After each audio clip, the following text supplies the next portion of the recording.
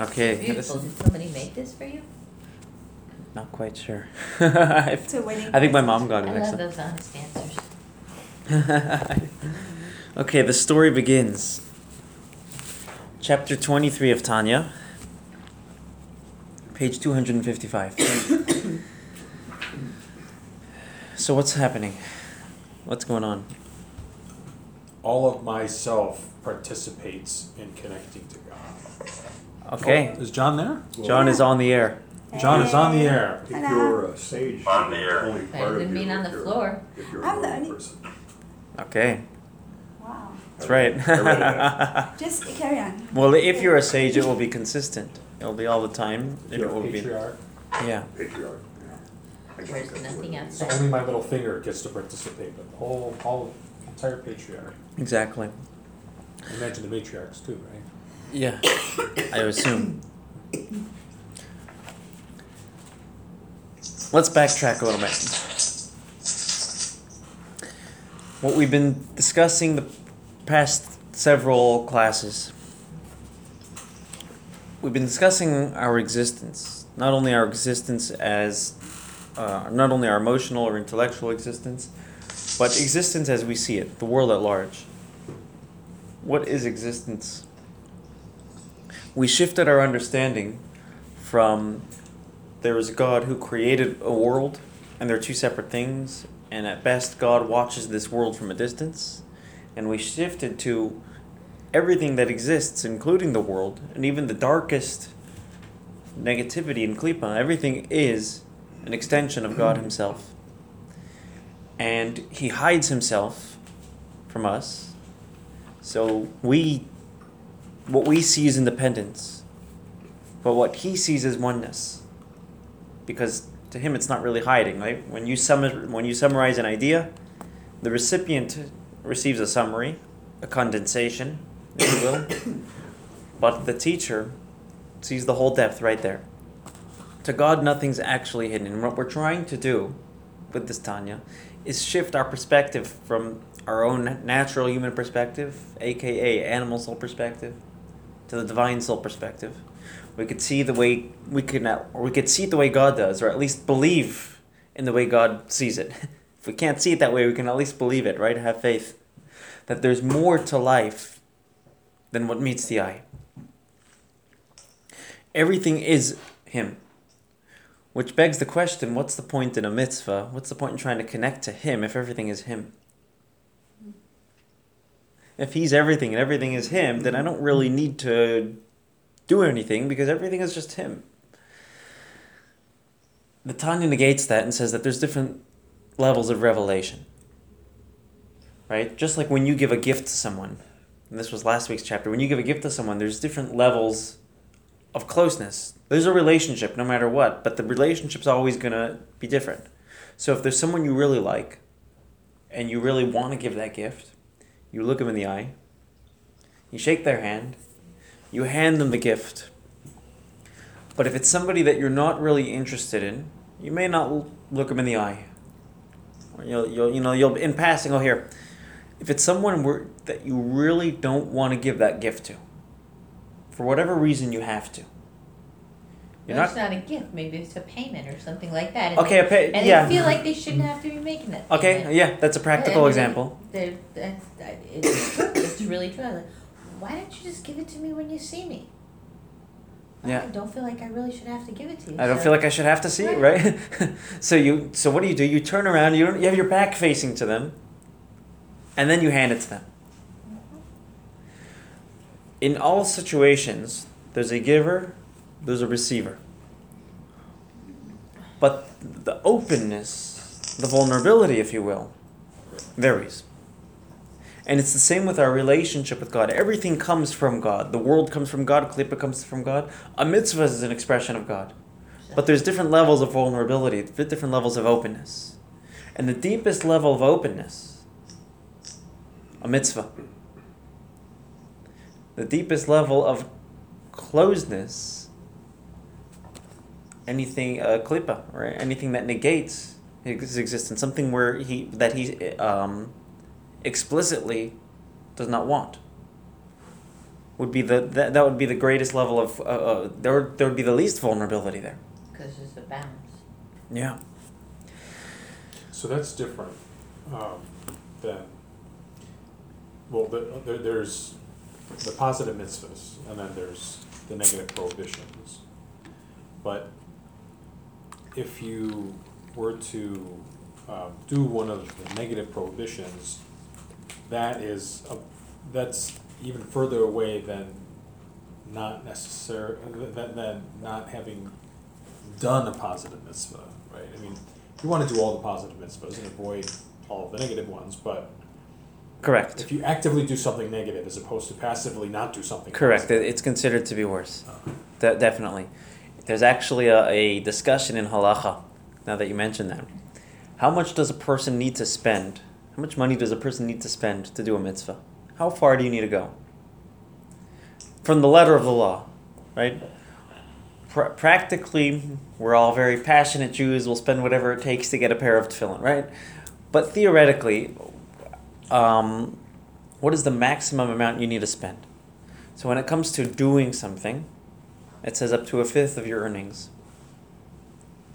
But when it comes to preventing a sin, there's no amount. You have to spend whatever it takes to not do a sin, to not do a prohibition, and that illustrates exactly what you're saying. There's a big difference between I didn't do what God wants or I'm doing something He doesn't want, and there is somewhat of a difference. And It's more of a neglect than a defiance than a neglect. Yes, good way to put it. I'm Yeah. sorry. You're can you say- neglecting to do something you're supposed to do that makes it mitzvah. Oh. Neglect Whereas versus the other one defiance. is defying it, that you're being oppositional. You're It's- doing it as dafka. If There we you- go. Beautifully said. Yeah. Especially if you know. If you don't know, I think it falls into a different realm, right? But then Yeah. We're you talking also- about. Let's say we're talking about knowingly. Theoretically, you knew the situation, and it was a choice. Definitely. If we look back to chapter 20, we began chapter 20 with discussing the first two of the 10 commandments. The first of the 10 commandments, belief in God. The second of the 10 commandments, You shall have no idols. have no other gods, right? Reject other gods. Reject idolatry. We said last week anything that is what God wants is godly, and if it's what He doesn't want, it's akin to idolatry. Right? Arrogance, we gave the example of, is akin to idolatry because the reality is God is everything, and arrogance means I'm an independent existence. And now we're going to slowly draw the strings together. We said every single mitzvah, positive mitzvah, every do falls under the category of believing in God. Every mitzvah we do testifies that we believe not only in His existence, but that His existence is everything. Every avera, every prohibition that we may do is an indication that we don't believe in Him. We may believe He exists, but we don't believe that He's the overwhelming reality of existence. Because that would be just like arrogance pushing Him away. But that's okay because He's hiding, so it doesn't matter. Good point, but And He's hiding as for choice. if we know He's hiding, Then, but it doesn't matter because He's hiding. So, you know, see, we have a good excuse. But we know He's hiding. So you're saying we shouldn't be exposing Him here. We're ruining it for like, everybody. I mean, He knows it. Well, see, but you're saying He's hiding, but But He's hiding in plain sight. well, but he wouldn't be hiding Mm. You? as much if we were performing mitzvahs and So there's Not- levels of So hiding. you mean that Sometimes we're hiding Him. because you it's almost So we like hide when we don't do what's right too. We hide Him, yeah. right. So it's like when So we're we performing a mitzvah, this conduit to God is wide open, but if we're neglecting, then perhaps that conduit's not open, and if we're doing something wrong, then He's really hiding. So you mean so it's our behavior that makes Him disappear? So it's wouldn't say disappear. No, but like in terms But of not in plain sight, right? so Correct. yeah. So In other he's words- choosing to be. Isn't that why he hid to begin with? Because we weren't doing what was right? That's kind of how it started. It's like, they're not listening to me anyway, why should I bother? But we'll soon see how mitzvahs reveal him. In other words, okay, you're asking a very good question. It's just a statement. It's a very powerful statement. He's hiding. How could he expect us to do this? How could he expect us to make the right choice? No, he's hiding. So basically, if he's not showing himself, then people can do things and with their own free will, and they can't be kind of blamed. They can be given a chance because he's not there. Reb Levi Yitzchak of Berditchev used to say, I've said this in the past, but I think it's just so powerful. I'll say it again. They say when it comes to an insight, when you want to say an insight in the Parsha, when a rabbi says it, you said it once, you could repeat it the next week. You'll be good. Right? When it comes to a story, you have 1 year. You can't repeat it within the year. After a year, you can repeat it. When it comes to a joke, you have to wait like 10 years. Otherwise, Everybody knows.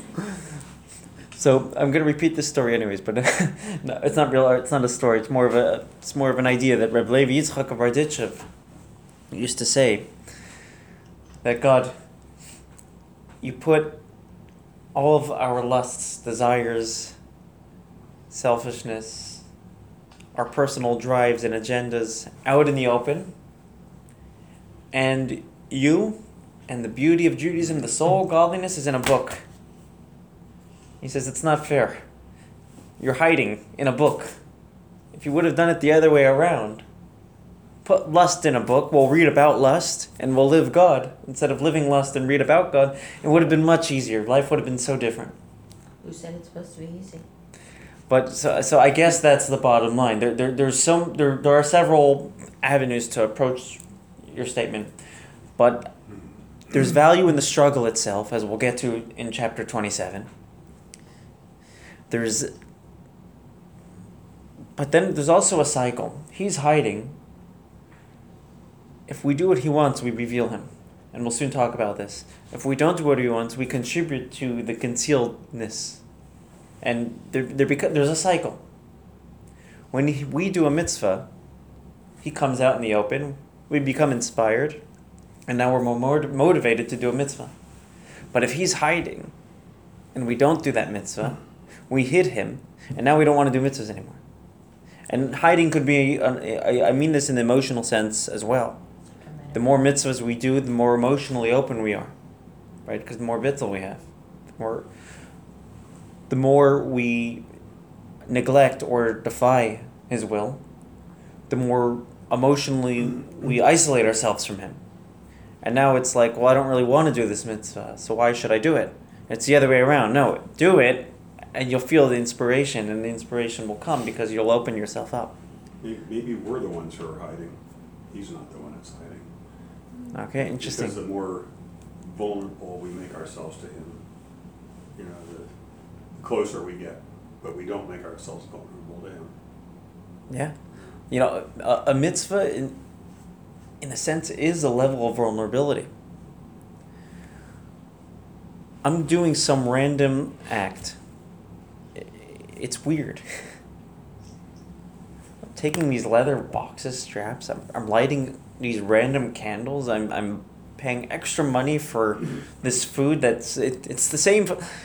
I'm giving money in this charity. I mean, though that you could at least make sense of, right? But there's a certain level of vulnerability. I'm opening myself up to something uncomfortable. And I believe that there's going to be that I'm opening myself to something larger than myself. There is a strong level of vulnerability. And how it manifests itself. What's the chain reaction going to be? Yeah.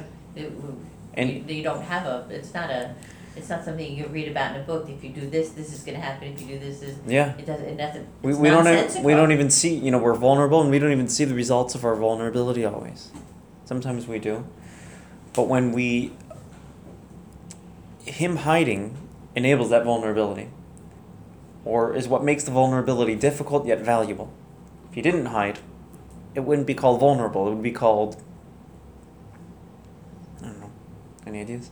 Law, watching, following the law. Yeah, just being a good Samaritan, just doing my thing, doing what's natural. What they say, when somebody asks them if they're Jewish, they say it's a spiritual thing, right?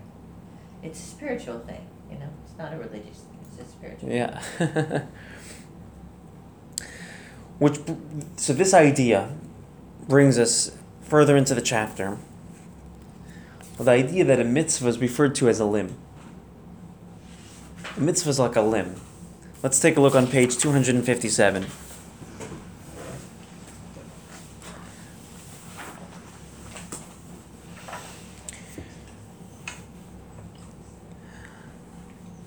There's a lot to talk about here.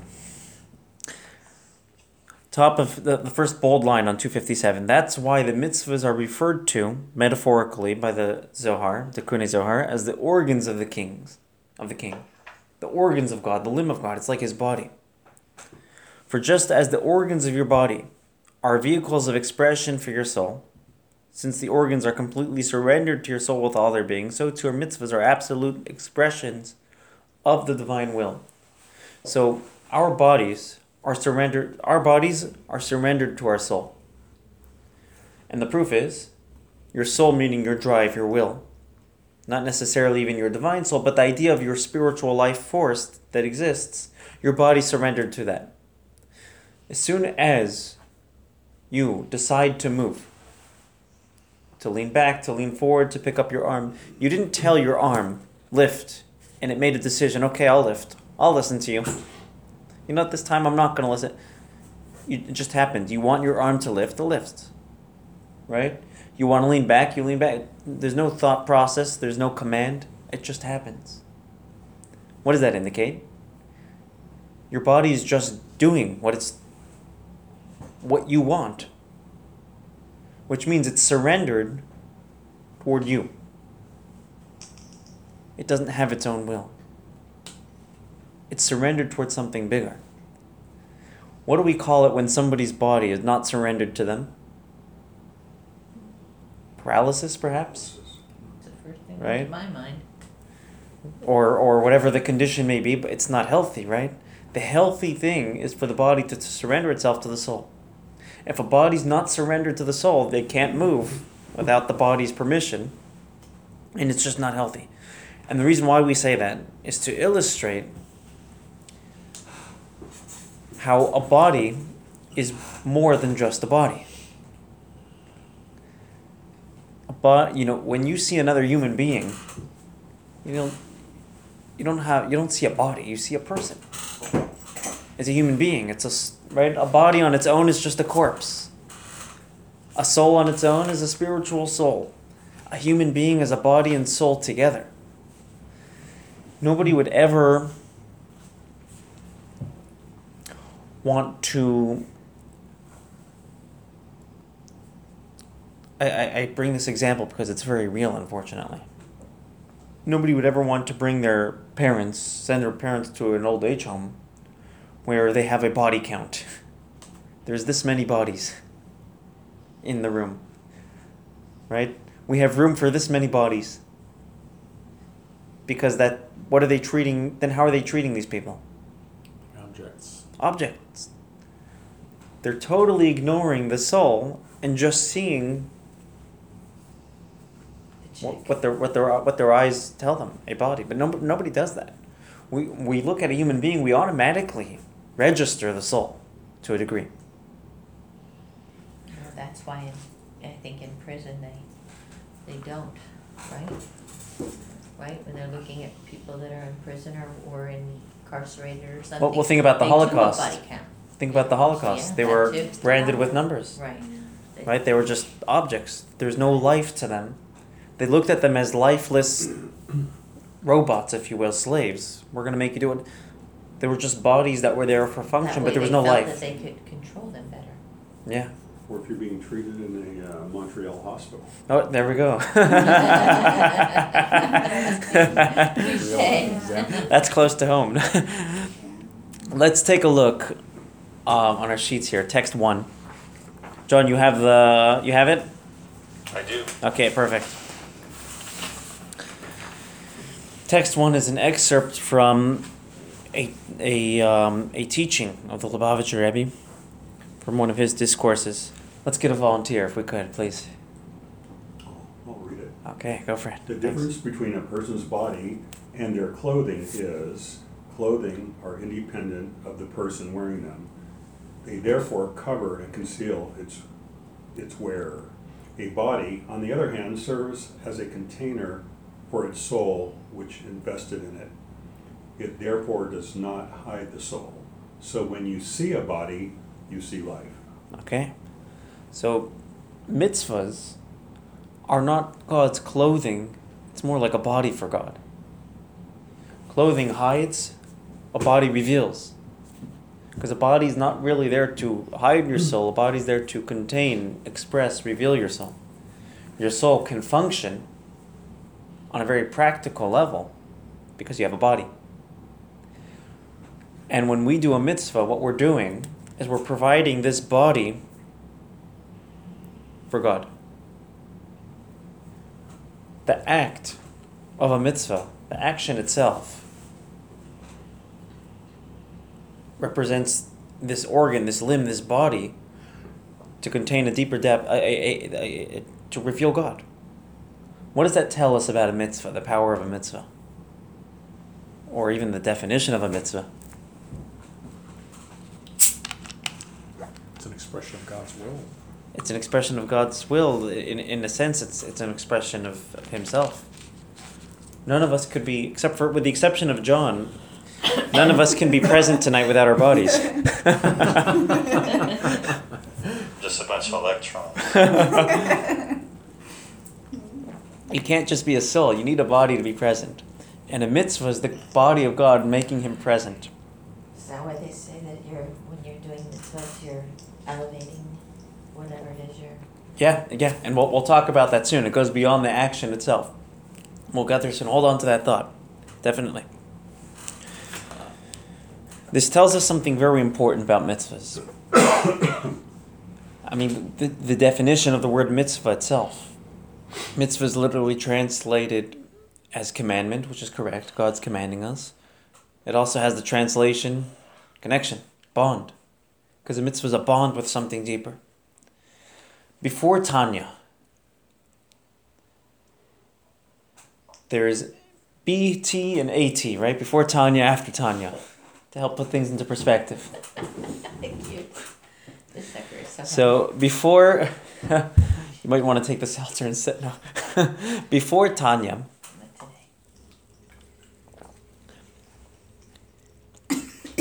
Not today. there's a lot of ways to explain and to rationalize mitzvahs. But why would you do a mitzvah? Because there's a reward waiting for you. Right? You do a mitzvah. You feel good. You feel good about it. It makes you a better person. God's going to reward you in the next world. It's cultural, right? This is a family tradition. This is a religious tradition. And I'm holding up tradition. These are all beautiful explanations why we should do mitzvahs. But none of them focus on the present. To say mitzvah is just a tradition focuses on the past. To say mitzvahs are just about the reward I'm going to get focuses on the future.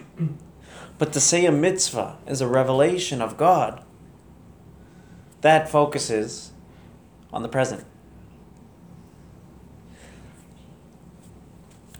It's through this understanding of mitzvahs where we realize a mitzvah is important not just because it's not just cultural. It's not just historical. It's not just future. What's the word? I have to expand my vocabulary. It's not just about the reward. It's not just about what we're going to get, but it's about the present effect bringing God in our world. It has a current effect. Let's take a look. We're going to jump back to chapter 4, page 72. So we're living in the past. We're living in the past, despite the fact that where we discussed the idea of mitzvahs back in chapter 4, and we're discussing it again in chapter 3, and the ideas are interrelated.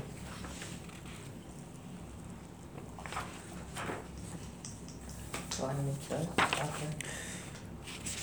So in chapter 4, he asks a question. How can I connect to God if God is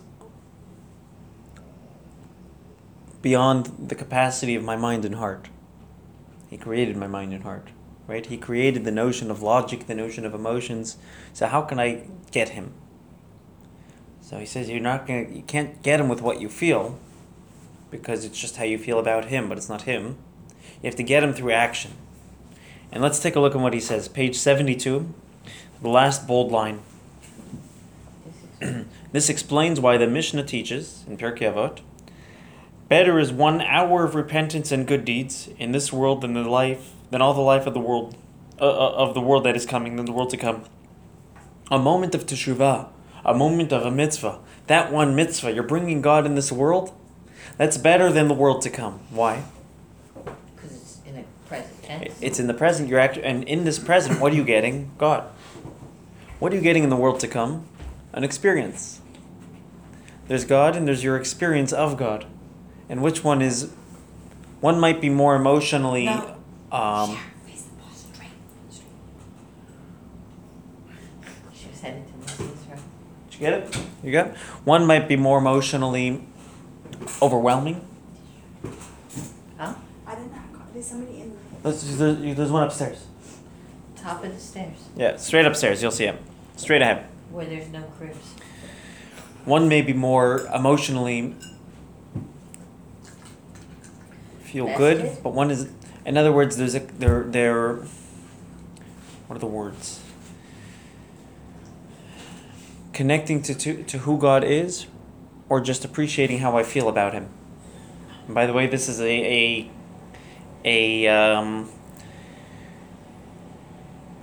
dilemma we feel in relationships all the time.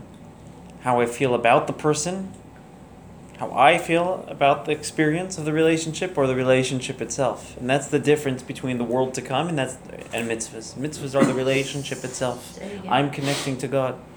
Whereas whereas the world to come is just how I feel about God. I experience Him emotionally, intellectually, but I'm not necessarily getting Him. So it's whether you're passive or whether you're active? It's whether it's a feeling of inspiration,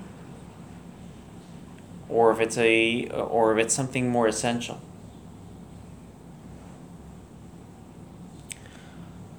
Let's see what he says further. Let's take a look on page 7. We're going to jump to 73, the first bold line, further in chapter 4. Because in the world to come, we enjoy the radiance of the divine presence, which refers to the pleasures of understanding God. Right? You can't do that in this world. Jump to the next bold paragraph. But it is impossible for any created entity, even a lofty one, to grasp more than a glimmer of divine light. At the end of the day, can you actually understand Him? You'll understand what we call His light. So you'll connect to how you feel about Him, but are you actually getting Him? The way we can get Him, that's through a mitzvah. That's the power of a mitzvah. They tell a story of the Vilna Gaon, the famed Gaon Rav Eliyahu of Vilna. He lived in the same time period as the Alter Rebbe, the author of Tanya. They had a relationship. Good relationship. So the entire incident that happened on the 19th of Kislev, leading up to the Alter Rebbe's liberation, he was imprisoned ultimately because of the Vilna Gaon. That was the opposing side that was scared of Hasidic teachings, scared of this revolution. The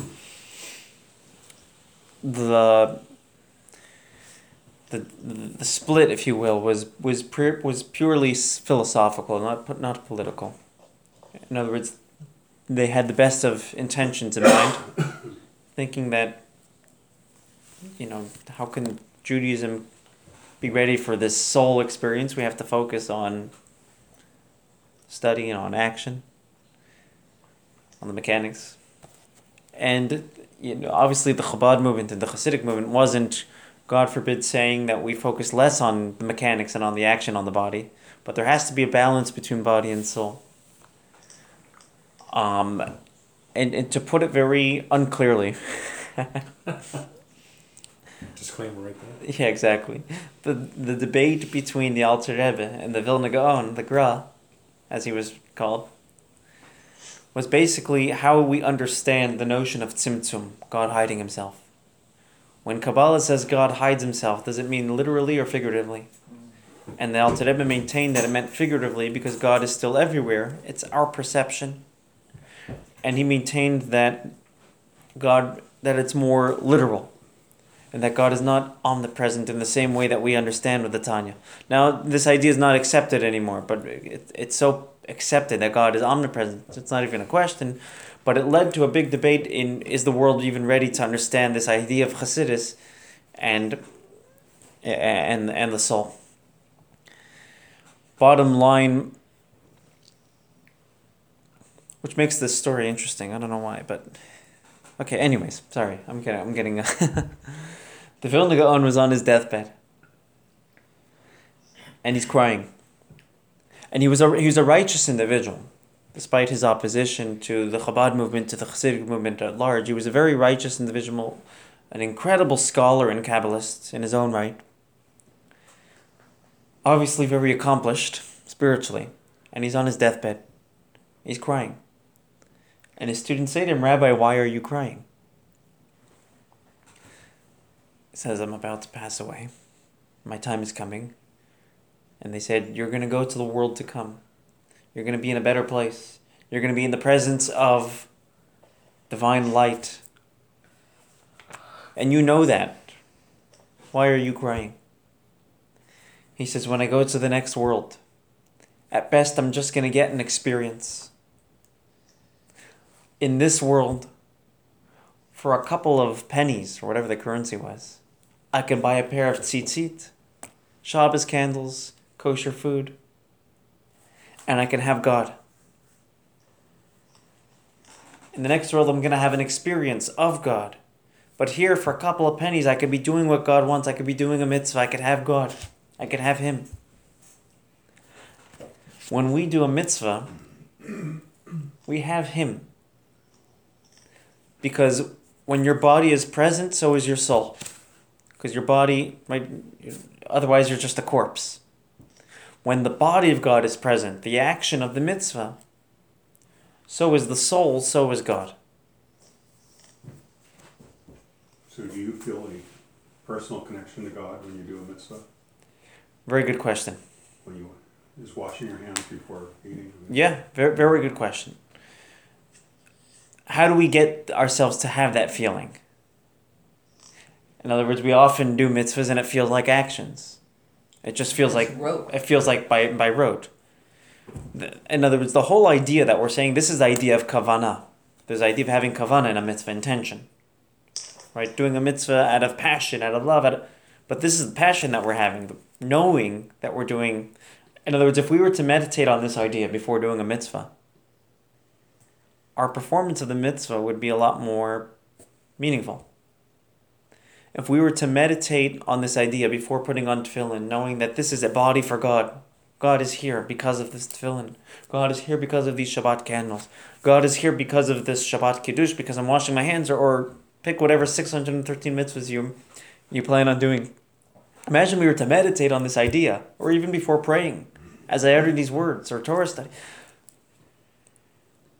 If we're aware of these ideas, and the more we study about them, the more we can feel this connection, be aware of it.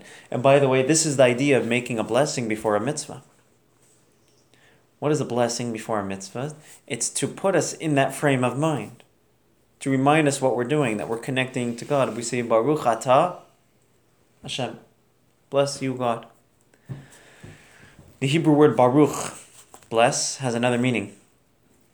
Never rely on translations, because there's always more than one. And no one is more accurate than the other. necessarily. Sometimes they are, but the word baruch also means to be mavrich, to draw down. We're drawing down ata, you. Who's you? Hashem. Hashem. Now think about it. It's kind of weird. Addressing God as you. You know, in Well, capital.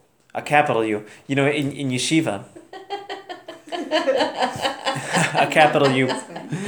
In yeshiva, we would never say to the head rabbi, you said earlier, the rabbi said earlier, right? Or imagine speaking to a dignitary,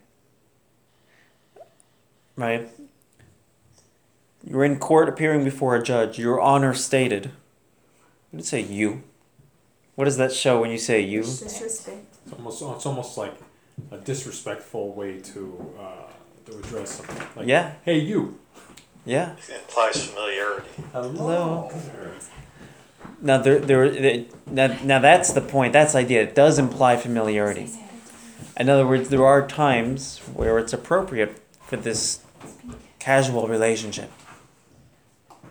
Right? A close friend, a spouse, you would say you. And the fact that the blessings are organized in this way, we say, Baruch atah, bless you, what does that indicate? A sense of closeness. A sense of closeness. We're reminding ourselves that we're mavrich, we're baruch, we're drawing down you through this mitzvah. When we do a mitzvah, this is a limb containing God. And the question is, do we feel it? Now you ask me a personal question, do I feel it? Sometimes I do, many times I don't. And part of it depends on how sensitive I am, part of it depends on how intentional I am. So it goes to your state of mind. Yeah. If you're in the present, or if you're thinking about the other 15,000 things. Yeah, you have to exactly. Very rarely in life are you just gonna feel it. Is it just gonna happen? Are you gonna wake up with an inspiration out of nowhere? It happens, but that's not something to rely on. Bottom line, we have to be intentional. We have to, when we're thinking about these and when these ideas are on our mind, do. Giving Like we charity. separate the challah and stuff like that. Seems like giving charity is much easier to feel that than washing your hands. yeah, when correct. There's three types of mitzvahs. There's mitzvahs that are pretty much logical. They kind of make sense. I would do this mitzvah even if there wasn't a God, right? You have a lot of atheists that are very charitable, I'm sure. Haven't seen any. No, okay. I'm kidding. That was bad. That was really bad. I will not repeat They that. just Okay. continue. I think you ought to stop the tape. Take this off. Erase that from the record.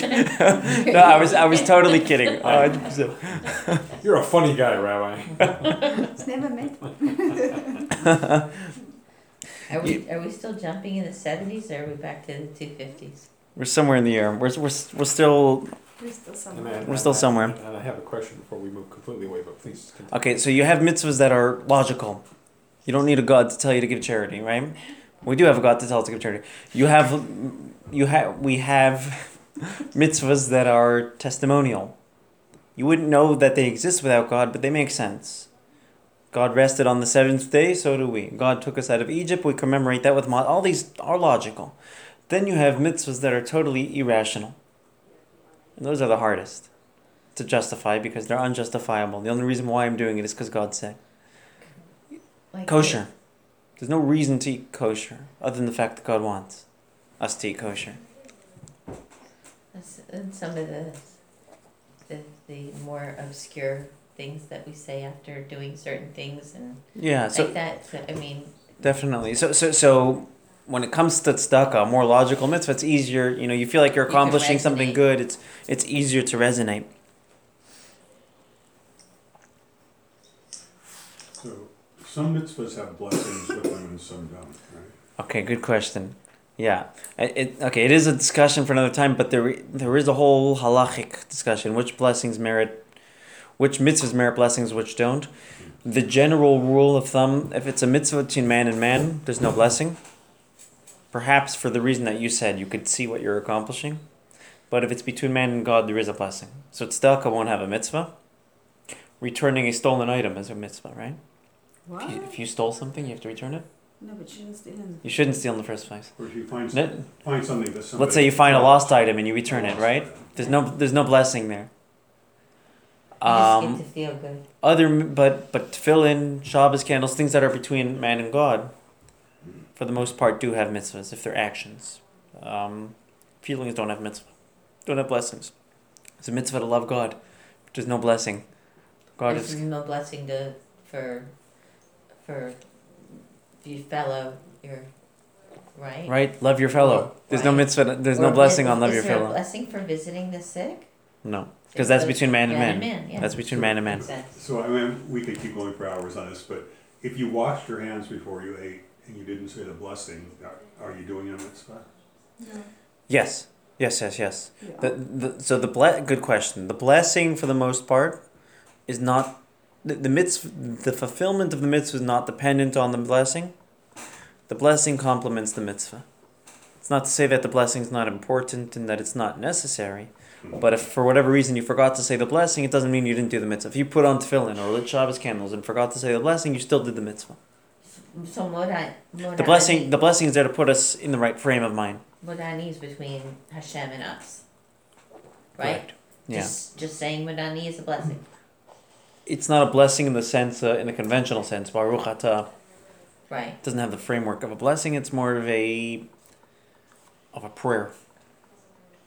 What if you eat food without a blessing? There's different Don't types of elevate blessings. it. We're talking about mitzvah blessings.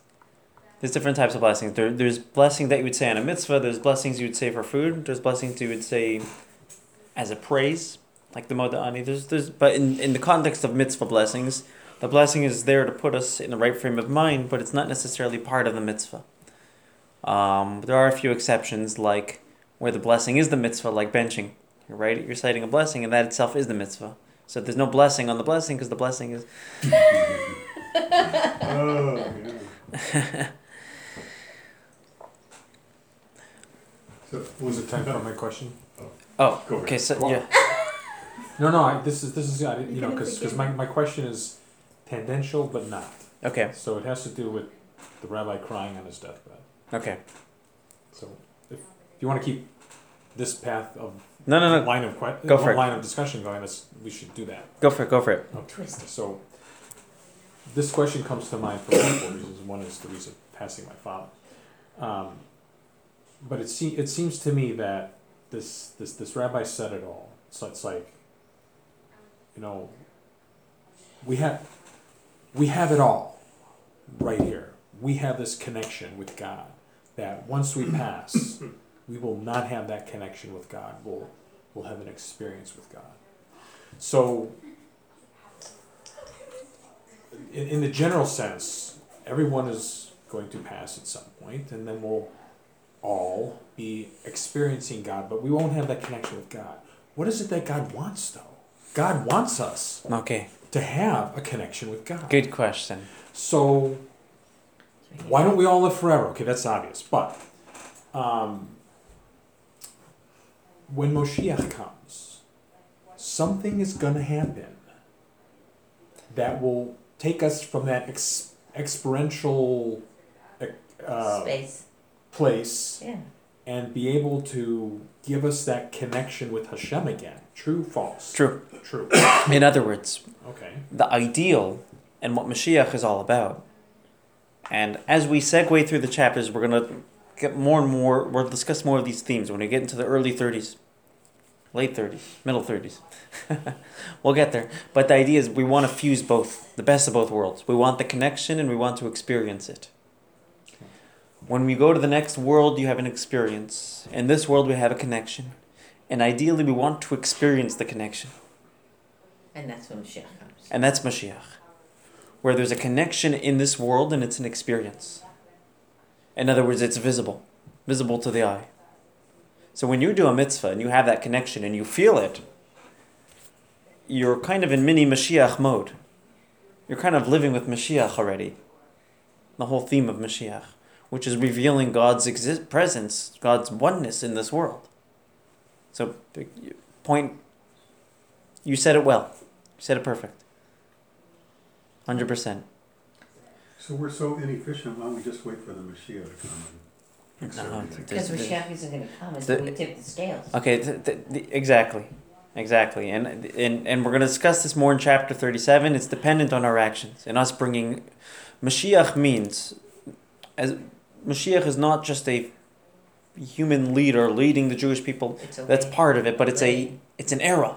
Right. It's an era where this godly presence that is hidden, that we've been discussing, is completely revealed in this world. And what reveals it is our actions, is our mitzvahs.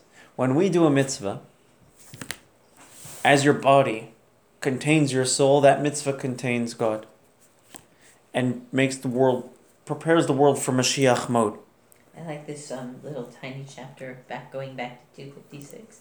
Since the whole point of the world is to facilitate Torah and mitzvahs, the world's existence depends on them. In fact, it is through Torah and mitzvahs that life energy flows to the world. Well said. So Yeah. that's exactly what you're saying. Well said.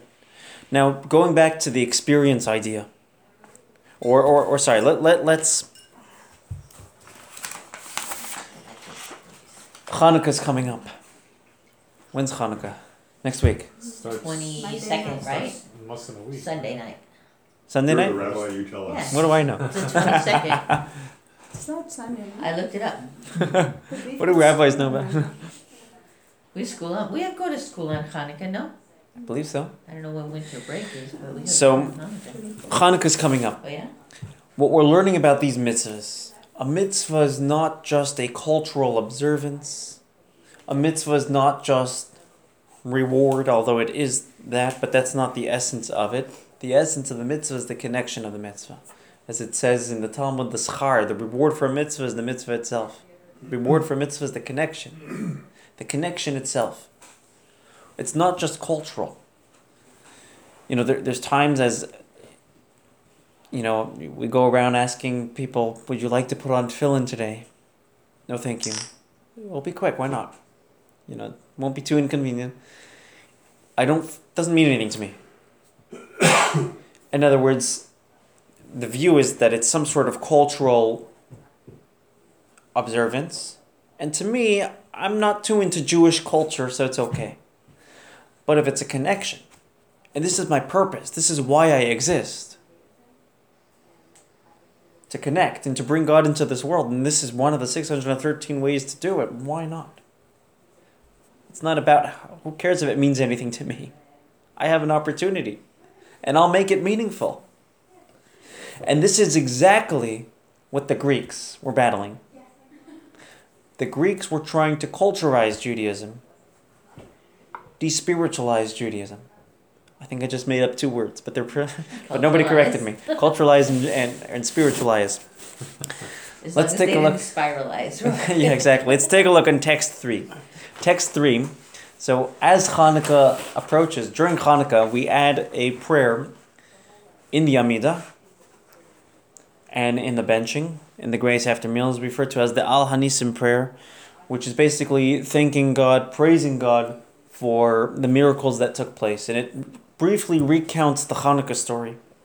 In the days of Matisyahu, the son of Yochanan the high priest, the Hasmonean and his sons, and they were the groups, right? The Maccabees that saved the Jews, the small group, the few that beat the many. When the wicked Hellenic government rose up against your people Israel, and here's the key, to make them forget your Torah and violate the decrees of your will. Right? What did the Greeks? The Greeks didn't want to kill us physically, they wanted to kill us spiritually. They said no Torah, no mitzvahs. But as the Lubavitcher Rebbe points out, they weren't so much against the study of Torah and the performance of mitzvahs. Let's look closely at the words. They want us to forget that it's your Torah, that it's godly, and that it's your will, that it's your mitzvah, that it's something godly. If a mitzvah is a mere cultural observance, go for it. That's what the Greeks said. Go for it. It's a cultural observance. We love culture. And we accept all cultures. But if it's a connection to God, that comes with demands. And that's something that can't be changed and altered. You can alter culture. You can alter, right? But if it's demands and it's God, it's something that you're claiming to be objective and dominant over us, no. We will have nothing of it. No Torah. They were fighting what the Tanya right here is the message of the Tanya. That a mitzvah is a connection with God. It's not just a cultural observance. To illustrate this idea, a couple of weeks ago we had Thanksgiving. Imagine you sit down to your Thanksgiving meal. Picture this. You're at your Thanksgiving meal. And you're getting ready for your Thanksgiving meal. And there's a Hasidic Jew with you in the kitchen. Foreign to all these ideas, to American culture. Right? From the shtetl. From the 1800s. And he says to you, okay, so Thanksgiving's coming. I understand we eat turkey. What time does the turkey have to be eaten at? What time is it? What time does the turkey need to be eaten at? When it's ready. Well, what are you talking about? Well, what time is sunset? What are you saying? Doesn't it have to be after sunset? No, you eat whenever you want. Oh, okay. How large does the turkey need to be? What are you talking about? Well, does it have to be a kazayas? Does it have to be this measurement? Does it have to be this measurement? What's the measurement? What's the halacha? How large does the turkey? Have as much turkey as you want, okay? How do you need to cook the turkey? Cook it however you want, right? It's a cultural observance. And and it's a nice thing, representing the founding of the country and all the beautiful things we're thankful for. But do it however you want. And if you don't like turkey, or you're vegetarian, nobody's gonna scream at you. You'll be okay, right? But with a mitzvah, it's not a cultural observance. We can't just alter things in a mitzvah. We don't get to just change things around and I like it this and I like it that. This is what God wants, and it's this formula that creates a body to reveal God, the soul of reality.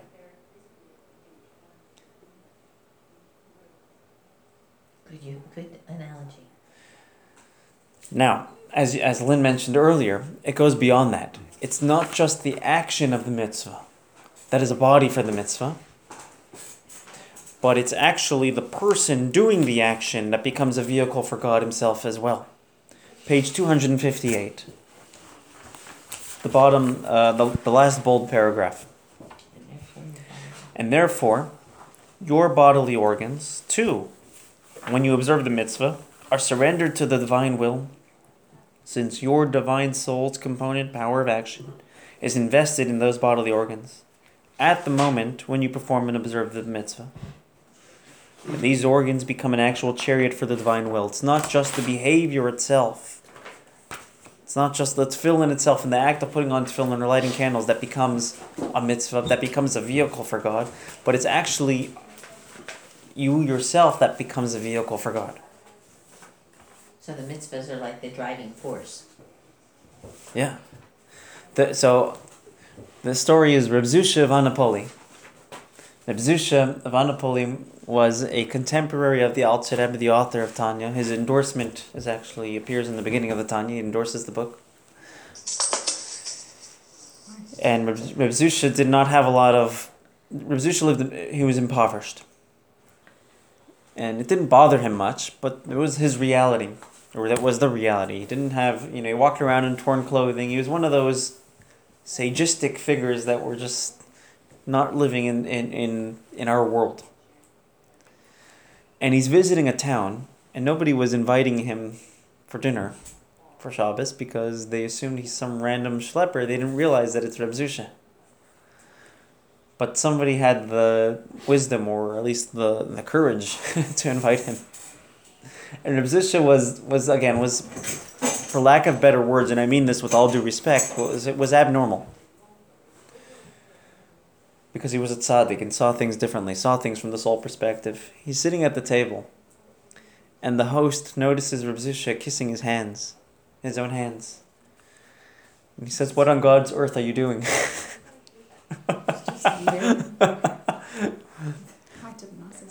So he says, you take an esrog, a lulav of an esrog, right? And during the year, 11 months and 22 days out of the year, it's a lemon. Worth a nickel, right? But on Sukkot, it's valuable. We treat it with the utmost respect. Why? What changed? The need. Well, part of it, okay, supply and demand, right? But what else? Part of it is the expense. But why is there that need? Because why is it more expensive? Because it's a mitzvah. Because all of a sudden it's a mitzvah. He says, I'm walking around. I'm a regular human being, as if he was a regular human being. But all of a sudden you invited me to your home. You're doing a mitzvah.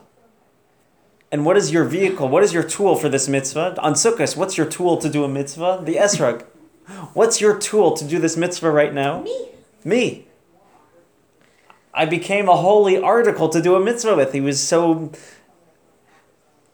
Caught up in it. He was so caught up in it. He realized how he became holy. He started kissing his hands.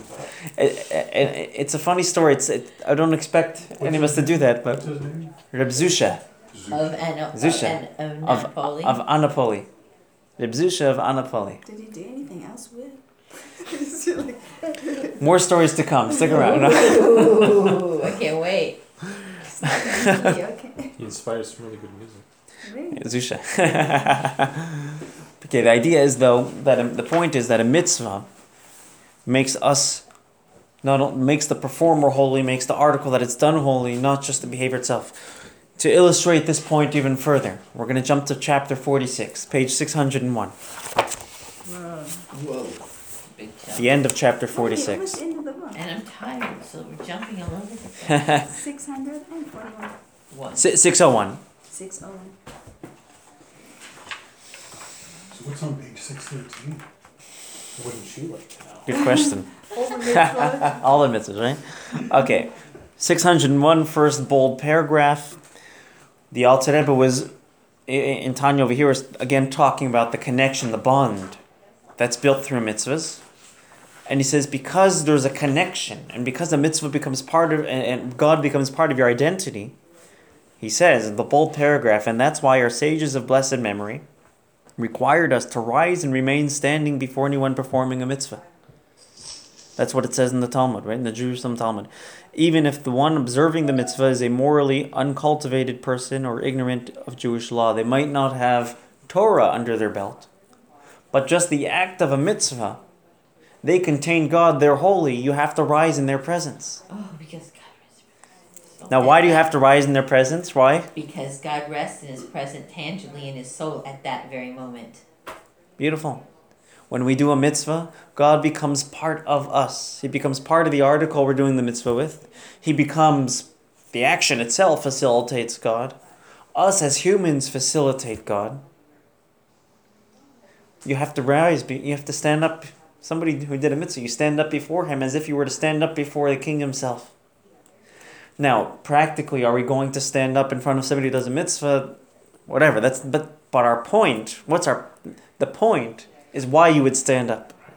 Because for that moment. Because for that moment they have God in their midst. Wow. Powerful. This brings God in, again, to further illustrate the point that a mitzvah brings God into the world. Just another point, I found this very interesting, and I never noticed this until I was preparing for this class. Ooh. And you notice new things every time. He gives several examples on page 259, back in our chapter. He gives 3 examples. Or he gives several, but one so the first bold paragraph, 259. Oh, this is like a kid's book. This is like the kid's book. Why God gave us hands and why God gave us feet and why God There we gave go. us a mouth and why God gave us eyes. The author and why- distilled and Tanya. I read kids. this to Russell almost every day. There we She go. loves this book. So he says, for example, 259, the top, for example, the hand which distributes charity to the poor, or performs another mitzvah. And here's the nuance. Or feet that walk for a mitzvah activity. Like this. Walking is never a mitzvah. You're walking so you could do the mitzvah. So you walk to shul to pray. Praying is a mitzvah. Your walking enables you to do the mitzvah. Visiting And that's the the sick. nuance. It's not only the mitzvah that is a container, a body for God, a vessel for God, but it's even the actions that lead up to the mitzvah that's a vessel for God. Not only partaking in the synagogue, not only partaking at a Torah class, or whatever the mitzvah may be, whatever 613 mitzvahs it may be, but even walking to get there is part of the mitzvah, because you can't get there, you can't do it without walking. All of a sudden, your walking becomes holy and becomes godly, and you're bringing God into this world just through walking. It's the same like when you're making challah. Yeah. So what about eating breakfast so you have the energy to walk? Yeah. So is that Yeah. it's all connected. If you have that intention, yes. Definitely. Oh, Definitely. the intention. You have to have that intention, but we touched upon that in chapter 7 and 8. Maybe I'll go to shul and maybe I won't go to shul, then you don't have the intention. But if you're eating breakfast or we having black and white cookies, it gives us energy. John needs to have black and white cookies. Exactly. So we can hand him one. Black and white cookies gives us energy to focus on our Tanya learning. Now these cookies become godly, Holy. become You holy. should've told me before I ate 3 of them. Then They're I would have had chocolate. They're intention. not black, they're brown. Now I'm gonna have to eat 3 more. Oh no. This tears you up. Okay, so just to conclude with one point, and we're halfway through the chapter. We're going to continue the next half next week. Halfway. I think we're like Are we more? 25% of the way. Really? This is a long chapter. Oh, you're right. Okay. Okay, it's going to be a journey, friends. But our patriarchs were considered chariots. A chariot goes where the driver wants it to go. A chariot doesn't have its own will, but it's part of a larger mission. Is Hashem the driver? Hashem is the driver, yeah. Now, we can be chariots on a microcosmic level. In other words, the patriarchs, their entire existence was their mission, their God-given mission. For us, it's going to be one limb at a time. All their limbs are sacred and detached. Right? For us, one limb at a time, we're going to connect to God and make God part of our lives. When we make God part of our lives, we make God part of the world. When we make God part of the world, we make this world godly. We bring Mashiach closer. Amen. That's the story, and I'm sticking to it. It's really kind of cool what he says about the whole chariot thing and the level of it and all that. I'm going to read that again. Oh, for I sure. like that part. Huh? Chariot.